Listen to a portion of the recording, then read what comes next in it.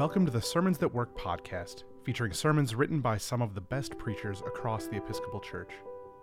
Our reader this month is Jane Sislousis. Jane serves as canon to the ordinary in the Diocese of Northern Michigan, and she is a member of the Executive Council of the Episcopal Church. In her spare time, she also produces and hosts radio programs for her local NPR affiliate, WNMU-FM in Marquette. Jane is an avid outdoors person who is grateful to live by the shores of Lake Superior. Today's sermon is for Easter 7, written by Anna 2, and it's entitled Split Screen.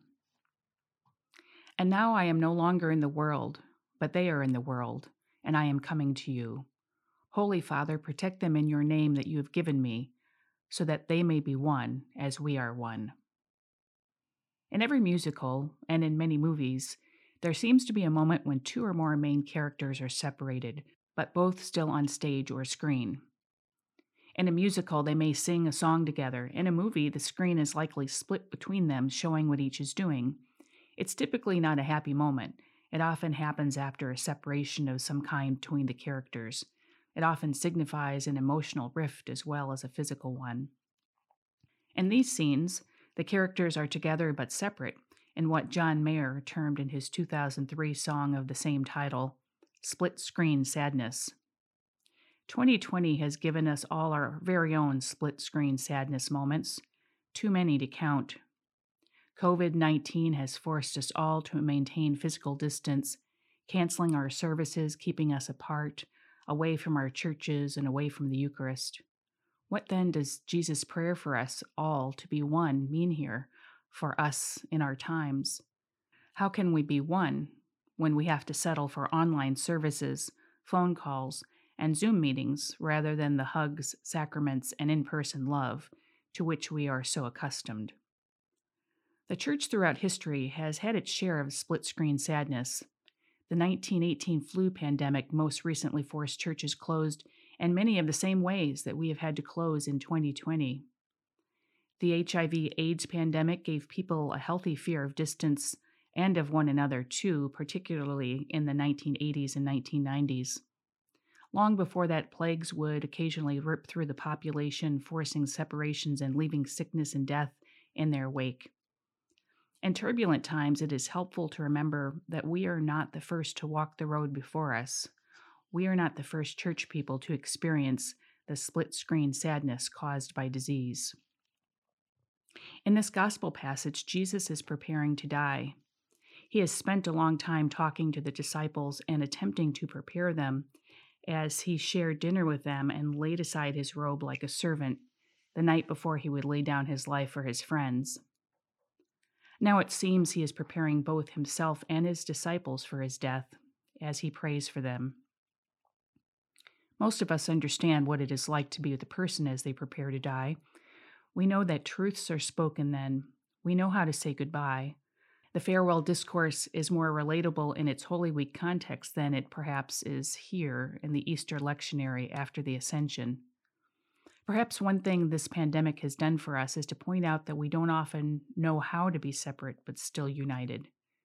Now, as we read this passage in light of the Ascension, we realize that that is exactly what Jesus is preparing them for, to remain united with him and with each other even when he is not physically present. Later in this chapter of John, Jesus will say, "Sanctify them in your truth. Your word is truth." Crisis teaches us truths. This is true of the disciples at the time of Jesus' death, and it is true for us here in 2020. In the Gospel of John, Jesus himself is the Word made flesh, the truth made flesh. In Jesus' life, death, and resurrection, the disciples learn that the worst thing is never the last thing, but that in Christ all things are made new. In our own time, perhaps, we are learning similar things. When Christ ascended, the disciples looked around at each other and the sky, such that the angels standing by asked them, "Why do you stand looking up toward heaven?" It is okay not to know what to do next. It is okay to be still. It is okay to put one foot in front of the other and muddle through. And it is okay to be taken aback by physical separation from those we love and whose presence comforts us and lifts us up. We are learning or have learned to be with one another, united in Christ, even when we are not physically present. During our time of split-screen sadness, we have united around the Word and our mutual love for Christ and for one another. We have done nothing perfectly, but we have allowed the crisis to teach us. We have been sanctified by the truth and held together in love by Christ. This might also serve to teach us other things, such as how we are united in Christ with people we have never met. Christians around the world continue to gather, and Christ's prayer is that we be one with them. Christ is holding us together with people all around the world. Even though we cannot be physically present with Christians in other nations, we can be united with them in Christ, just as we have been united even in our own separations within our congregations.